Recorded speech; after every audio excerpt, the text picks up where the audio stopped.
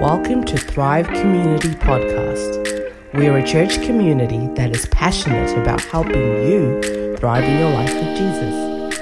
If you're after more information about Thrive Community, hop onto our website at www.thrivecommunity.au. We hope you feel encouraged and inspired by this message.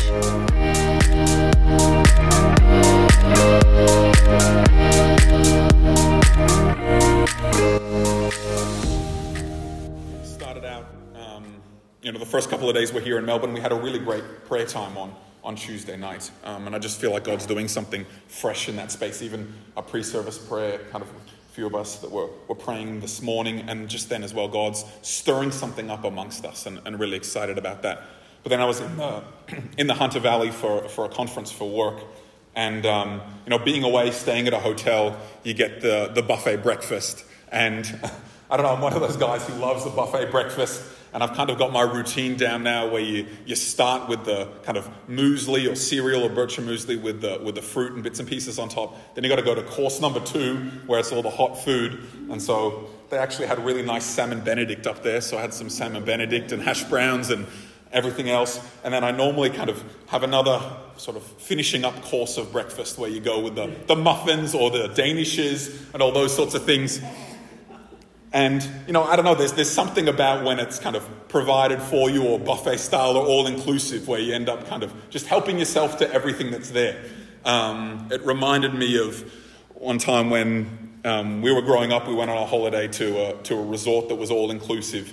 And I think I had at least 6 or 7 coconut milkshakes every single day that we were there. And, it's this idea of just being able to have what you want whenever you want, and it's all being provided, it's all being paid for up front. And I think this whole idea of a resort being all-inclusive, right, where you pay a higher price up front, but then you can enjoy anything and everything during your whole stay. There's no more to pay. And as I was thinking about that and reflecting on that, I wonder whether you've ever thought about that in the context of the salvation that Jesus has made available for us. That actually the work of Jesus is all-inclusive.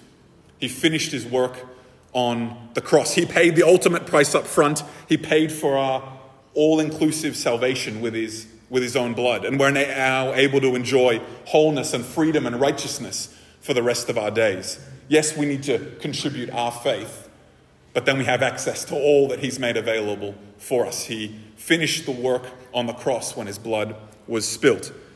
There is this all-inclusive salvation available for us. And I love what it says in Hebrews 7:24-25. And this is the Amplified Classic Translation. It says, "But he holds his priesthood unchangeably because he lives on forever. Therefore, he is able also to save to the uttermost, completely, perfectly, finally, and for all time and eternity, those who come to God through him, since he is always living to make petition to God and intercede with him and intervene for them." I love that our salvation is described here as the uttermost, completely, perfectly, finally, and for all time and eternity. It's an all-inclusive salvation. We've been saved to the uttermost. And I wonder whether we think about that very often. Have we thought about salvation as being something that's all-inclusive? Do we live our life according to that truth and that revelation? Or do we still feel like perhaps there's parts of our lives or parts of what Christ has done where we feel like we need to pay something extra to actually receive what he's made available? Maybe we feel like through our own performance or through our own striving, we need to pay a little bit more to get access to the lunch or the dinner or whatever it is in the context of the salvation that's been made available for us. I was reflecting, and probably most Christians, if you ask them, they would certainly be on board in saying, yes, I believe that forgiveness of sin was paid for by the blood of Christ, that was paid for at the cross. But what he's made available for us is so much more than just forgiveness of sin. Do we believe that the blood of Christ has also paid the price for our redemption and being redeemed from the curse of sin and death? Do we believe that the blood of Christ has also paid the price for our justification, as I was praying before? Do we really believe that God sees us just as if we'd never sinned, or just as if we'd always done everything right? Do we believe that it paid the price for our atonement, that we're at one with God, our righteousness, that we're in right standing with him, but not just those spiritual truths, but he also paid the price for our emotional wholeness, for a sound mind, for physical healing, that he paid the price, our all-inclusive salvation. And perhaps another way to put it, rather than calling it all-inclusive salvation, is that he's paid the price to save our whole selves. Spirit, soul, and body. He's paid the price. His blood has saved us. Spirit, soul, and body. 1 Thessalonians 5:23. It talks about, the threefold nature of our person. Now may the God of peace himself sanctify you through and through. That is, separate you from profane and vulgar things. Make you pure and whole and undamaged, consecrated to him, set apart for his purpose. And may your spirit and soul and body be kept complete and be found blameless at the coming of our Lord Jesus Christ. Just in the same way that God is 3 in 1, Father, Son, and Holy Spirit, we also are 3 in 1, spirit, soul, and body. And in order to walk in the wholeness and the freedom and the fullness of what Christ has done for us, we need to be people who grow in our revelation of what Jesus has done for our spirit, for our soul, and for our body. And not only grow in the revelation of what Christ has done for us, but learn how to take care of the threefold nature of who we are. Because if we overemphasize one to the detriment of the other, we will never actually experience the fullness and the wholeness that Christ has made available for us. I know we all have different journeys and different experiences, but I wonder if you can think about a time perhaps where you've, maybe even compromised your emotional health for the sake of church and spiritual things. Or perhaps you've kind of prioritized your physical health to the detriment of whether it's emotional or spiritual. But the reality is we're 3 in 1, and we need to be people who actually care for spirit, soul, and body, because all three, I think, are more connected than we realize sometimes, right? I know, Sarah's said to me a few times, if I'm coming across as stressed or emotionally disengaged or whatever, she's like, Matt, I think you need to go for a run, right? And there's this kind of connection between the physical activity and then finding kind of a release and a greater place of health in my emotional kind of soul side. And I know we all have different ways that whether it's physical activity, whether it's riding bikes or whatever it is that helps us clear our minds and find a better place in our soul. But all three are connected, spirit, soul, and body. And through what Jesus did on the cross, he's made a way for us to find freedom and wholeness in spirit, soul, and body. It's not just limited to forgiveness and sin, but it actually flows through to emotional and health in our souls and in our physical bodies. And how has God done that? God's provided a way for us to find freedom and wholeness, spirit, soul, and body through the precious blood of Jesus. It's through the blood of Jesus that we find that freedom and that wholeness. I love this verse in Leviticus 17:11. And it's talking about really the power of blood, even in the context of the Old Testament. And it says, I'm reading from the NIV, "For the life of a creature is in the blood, and I have given it to you to make atonement for yourselves on the altar. It is the blood that makes atonement for one's life." You see, even in the Old Testament law, the way that they atoned for sin and the way they found atonement for their lives, different translations actually say atonement for one's soul, which is interesting. That it was through blood that they found atonement and were made at one again with God and found that place of wholeness with him. See, there's life in the blood, as it says there. The life of a creature is in the blood. And so in shedding blood, there's this exchange of death for life. And that's exactly what happened when Christ died for us. That he shed his blood so that we might have his life, spirit, soul, and body. And so what we're going to do over the next few weeks, I've been spending a bit of time reading through the Gospels, and I've noticed that there's kind of 3 key blood moments in his journey, particularly in the kind of the last Passion Week leading into Easter. And so we're going to look at those 3 different moments, one today, next week, and the week after, and see if we can grow together in all that Jesus has done for us, all that the blood of Jesus has made available for us. The first moment that we're going to look at today is when Jesus is in the Garden of Gethsemane, and he's feeling burdened by the weight of what he's about to endure. And it says in Luke that he sweats drops of blood.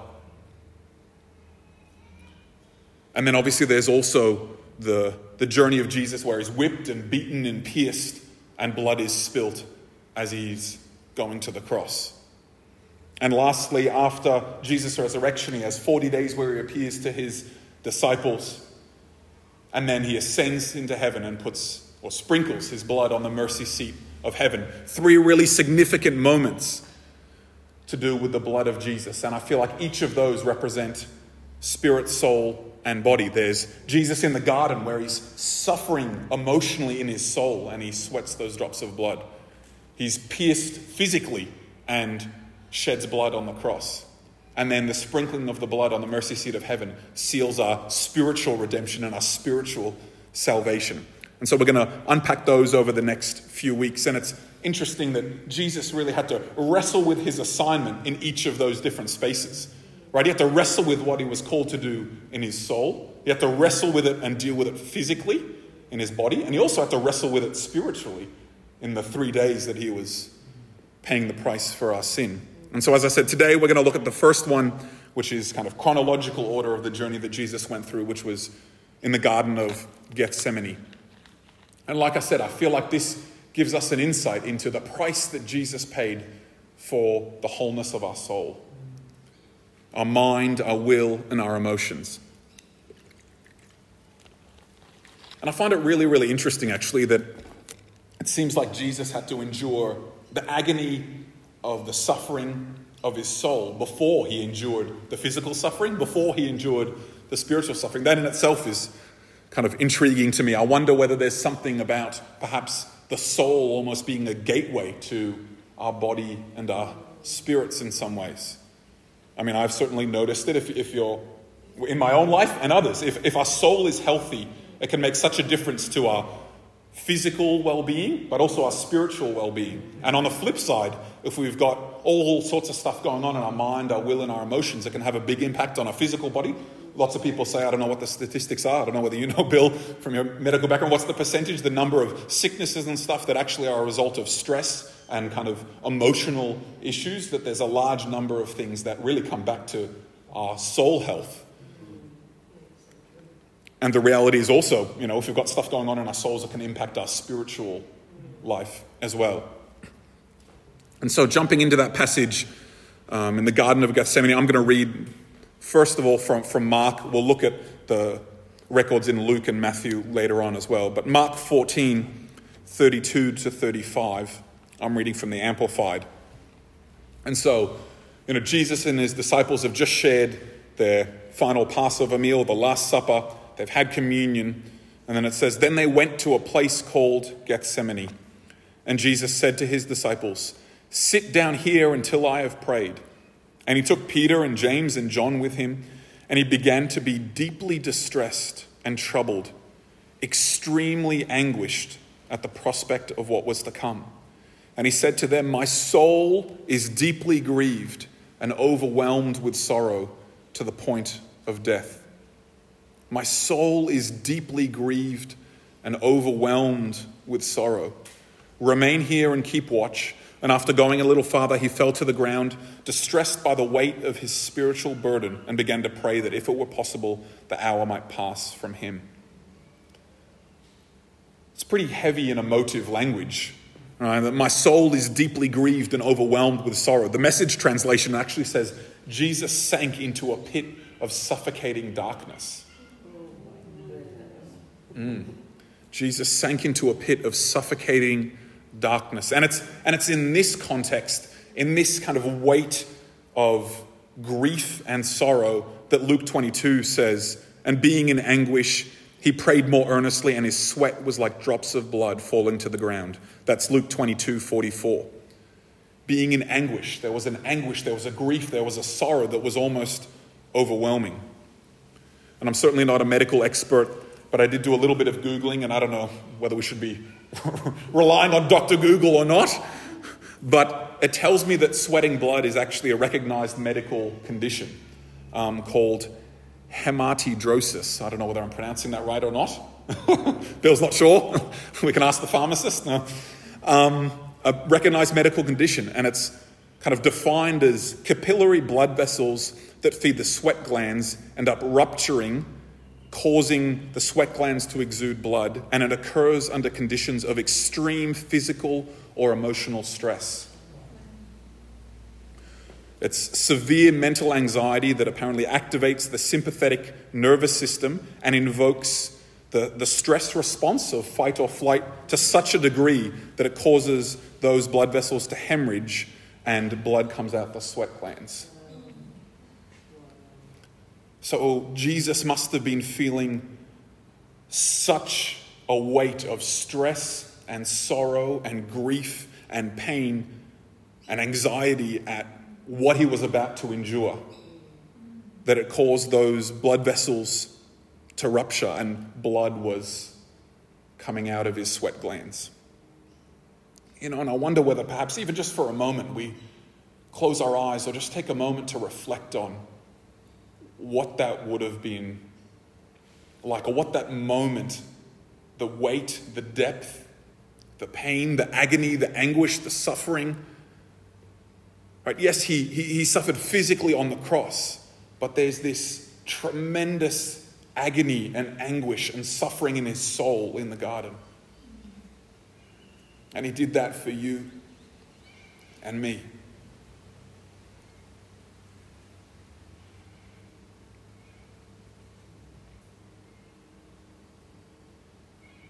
That he was under such stress, such a burden, that his sweat became like drops of blood. The suffering must have been so intense. And not only is that something perhaps that might strike us afresh on all that Jesus endured for us,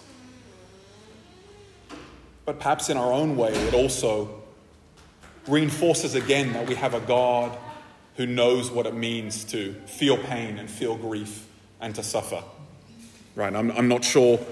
Again, we've all got different journeys. I'm sure we've never experienced that level of grief because nobody has felt the weight of their sin in that same way. But perhaps we've felt like in our own way, we've had seasons where we feel like we've been suffocating in darkness. Just like the Message translation says there. Or maybe there's been other seasons where we can identify with that sense of sorrow and grief and pain and agony and anguish in our souls. And I think we can take comfort from the fact that we have a God who has been there and endured the same thing and understands our pain and our agony and our hurt. And Hebrews 4, right, where it talks about we have a high priest who understands and has been tempted in all ways and yet was without sin. The very next verse, let us come boldly before the throne of grace. That by recognizing afresh that we have a God who understands and who endured this stuff for us, may we come back to coming boldly before the throne of grace. But with that in mind, that extreme amount of pain and suffering that Jesus was enduring in his soul in the garden, how does this kind of tie back to what he's done for us? How does this tie back to our all-inclusive salvation? Well, I believe a really big key to understanding what Christ has accomplished for us is understanding the power of grace and the power of the divine exchange that took place. Like we were kind of talking about before, that Jesus died so that we could have life. There's this exchange of death for life. Jesus became sin so that we might become the righteousness of God in Christ Jesus. There's this exchange of sin for righteousness. Jesus was rejected so that we might be accepted in the beloved. There's this exchange of rejection for acceptance. And in the same way here, Jesus endured anguish in his soul so that we could have prosperity in ours. There's this exchange of immense anguish and agony and suffering in his soul so that we might have a way to find wholeness in ours. The power of divine exchange. And Just as a bit of a side note, we're about to read a couple of verses from Isaiah 53, but I've found this really helpful, and I try to do it around Easter time most years, is reading through Isaiah, the end of Isaiah 52 and into Isaiah 53, and you read all of the struggle, all of the pain, all of the persecution and everything that Jesus endured. And if you begin going through that and identifying the opposite of each of the things that he endured, we begin to get a fuller picture of what he's made available for us. Right? Like even at the beginning of Isaiah 53, it says that there was nothing beautiful or attractive about him. But actually because of his journey and there was nothing beautiful or attractive about him, we can find ourselves in a place of beauty and attractiveness in our relationship with God. And there's this divine exchange that took place in all that he endured so that we can receive the benefit on the other side of the spectrum. So Isaiah 53, 10 to 11, as I said, if you read through, there's so much in that. But Isaiah 53, because we're focusing on what Jesus endured in his soul. Isaiah 53, 10 to 11, it said, "Yet the Lord was willing to crush him, causing him to suffer. If he would give himself as a guilt offering and atonement for sin, he shall see his spiritual offspring. He shall prolong his days, and the will, good pleasure of the Lord shall succeed and prosper in his hand. As a result of the anguish of his soul, he shall see it and be satisfied." As a result of the anguish of his soul. I mean, this is amazing that this was written before Jesus was even born, right? Just the kind of the detail in Isaiah 53. But it's giving us a glimpse here into the divine exchange that took place. It's effectively saying there's kind of success and prosperity on one hand, and Jesus will see that as a result of the anguish of his soul. We find prosperity of soul in our lives, or we have the ability to find prosperity of soul in our lives because of the anguish that Jesus endured in his soul. It's because of the blood of Jesus, the price that he paid, the suffering that he endured, that our inheritance as sons and daughters includes a prosperous, healthy soul. And we're going to share communion together in a moment. And, I'm believing that as we pray and as we share communion, that we would just experience a fresh impartation of all that the blood of Jesus has done for us. A fresh impartation where he brings us back into that place of being able to receive the wholeness that he's made available for us. And God absolutely is the only one who can restore and redeem and heal many of those wounds or pains in our souls. He's the God of the miraculous. He moves mountains. He does the impossible. And we're believing that as we journey over the next few weeks, that he's going to do that in our hearts and our lives. We're going to see things healed. We're going to see things restored. We're going to see things reconciled. And I think as a Pentecostal church as a whole, we've done a pretty good job of telling people that God is a mountain-moving God, and God is a God of the miraculous. And we absolutely believe that, and we absolutely want to be people who continue to go after the power and the miraculous nature of God. But in addition to seeing the blood applied in the miraculous, we also want to be people who are able to steward and walk out what God has done for us. We need to be able to carry the truth of what Christ has done for us and walk it out with maturity and wisdom so that it's a part of our everyday lives, right? Not just a Sunday experience. So that the truth and the reality of the resurrection and the blood of Christ transforms us and impacts our everyday lives when we're at home, when we're at the shops, wherever we might be, that we are carrying the truth of what he's done for us. And I feel like the Apostle Paul shows us this truth through a number of ways in his letters to the early church. But of everyone who ever walked on the earth, right, he's the one that wrote Colossians and Ephesians and all of those amazing epistles that go into all that Christ has done for us. He had probably the greatest revelation of the blood of Jesus and what Christ has done for us of anyone who's ever walked the earth.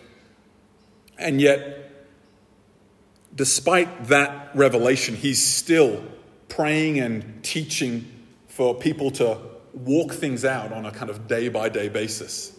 Right? It wasn't just about the miraculous first-off encounter, but teaching people and praying for people to continue to walk out not only health in their soul, but in every area of their life. It's 3 John 1:2 says, Actually, I'm not sure that this is even the Apostle Paul that wrote it now that I'm thinking about it. But nevertheless, it says, "Beloved, I pray that you may prosper in all things and be in health, just as your soul prospers." And there's this kind of prayer that we would be people who are able to walk a life that has a prosperous soul. And I mean, this in itself, this verse shows the connection effectively between the prosperity of our soul and the prosperity of everything else in our life.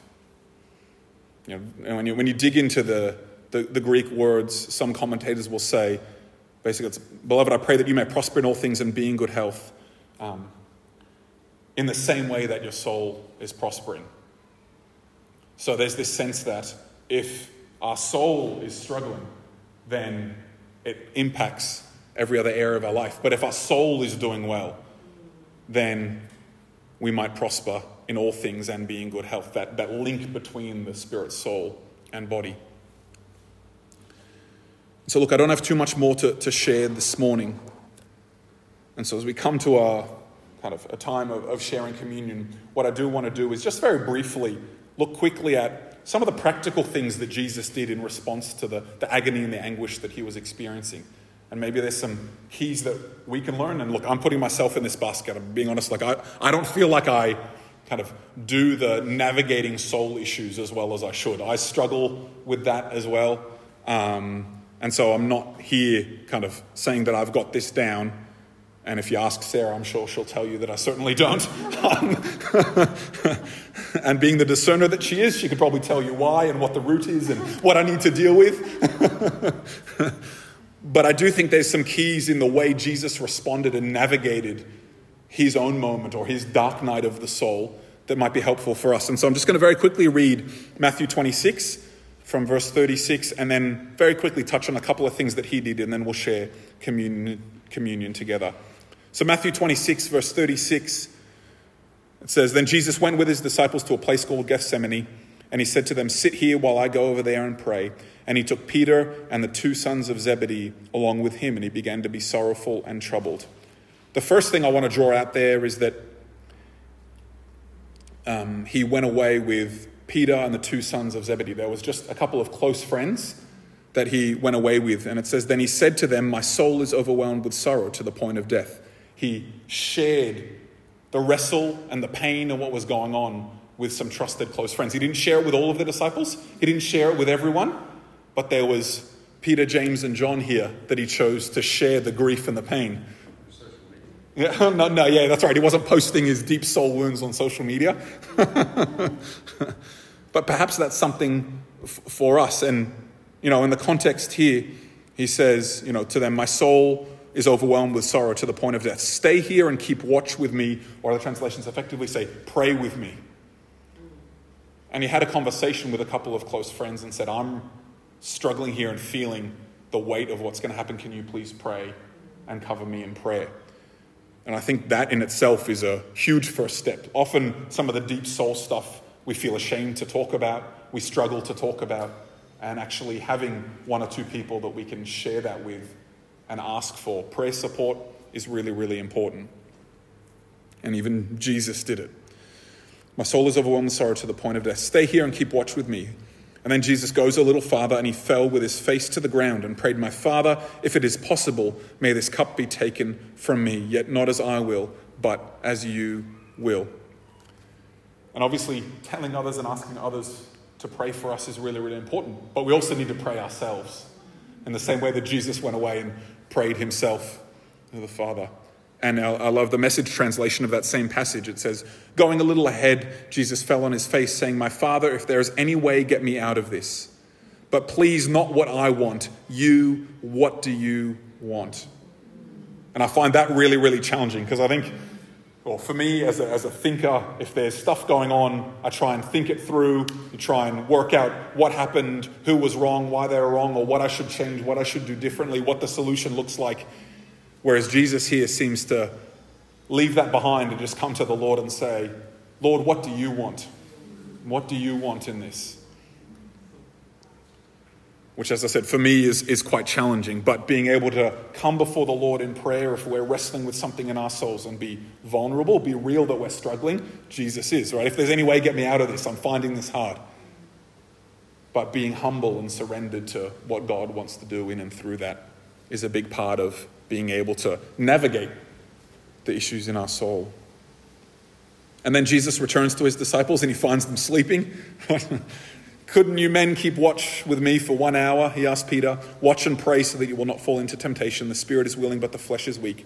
And then Jesus goes away a second time and prays, my Father, if it is not possible for this cup to be taken away unless I drink it, may your will be done. And then he ends up finding the disciples asleep again and goes back and prays a third time. And there's this, I feel like a key for us in some ways, or speaking just for me personally, is that that's not just praying once, but actually praying again and again. And so often dealing with stuff in our souls, the reality is, as much as we would like it to be over and done in one very quick 2-minute prayer, often requires us to come back to the Lord again and again to be able to walk out what it is that he's wanting to do. Again, that second prayer that Jesus prays, in the Message translation, it says he left them a second time and again he prayed, my Father, if there's no other way than this, drinking this cup to the dregs, I'm ready. Do it your way. And I love that kind of transition from the first prayer, which is, Lord, what do you want? And then the next one is, I'm ready, do it your way. And you almost see that by spending time in prayer, Jesus is being transformed into aligning himself with God's perspective and God's way of doing things. And I wonder whether that's the same for us. You pray once, and perhaps we take one step. But the more we pray, we continue to kind of align ourselves with God's perspective and what he has for us. But not only does prayer help kind of shift us towards God's will and God's way, but it also releases the peace of God, which Philippians 4, 6, 7, right? Be anxious for nothing, but in everything by prayer and supplication with thanksgiving, let your requests be made known to God. And the peace of God, which surpasses all understanding, will guard your hearts and minds through Christ Jesus. So there's something about spending time in prayer when we're struggling in our mind, in our souls, that releases the peace of God to guard that space, which I think is really important as well. And lastly, as we wrap this up, it says that, after the third time of praying, Jesus returns to the disciples and said to them, are you still sleeping and resting? Look, the hour has come and the Son of Man is delivered into the hands of sinners. Rise, let us go. Here comes my betrayer. There actually comes a time where we need to step up and do what it is that we feel like God is asking us to do to deal with whatever it is that might be going on, right? Just sitting at home and praying a prayer isn't always enough. There might be a conversation that we need to have with someone. There might be some kind of action that needs to be taken to find the freedom and to find the wholeness that God has for us. Jesus stepped into what he knew he had to do. He'd kind of had that wrestle in prayer and had set in his heart, or set his face like flint, as it says, and committed to walking the path to the cross and paying the ultimate price. And so, hopefully some of those little practical things are helpful. We're going to spend some time just in worship again as we share communion. And I want us to kind of engage on two fronts. Perhaps the first one is just allowing the blood of Jesus and the power of the blood of Jesus to touch our hearts again. Because of the agony and the anguish that he endured, we get to participate in that beautiful divine exchange where the anguish that he endured made a way for us to experience wholeness in our souls. And so as we share in communion, may we just believe that the blood of Christ would touch our hearts afresh this morning. But also those practical things. Perhaps there's something in there that you feel like you need to do, whether it's telling someone about something that's going on and asking for prayer. Maybe it's the way you pray to God and just being willing to let go of what you think needs to happen and ask what he wants to do. Maybe it's just going back to prayer again and again, or there's a step that needs to be taken.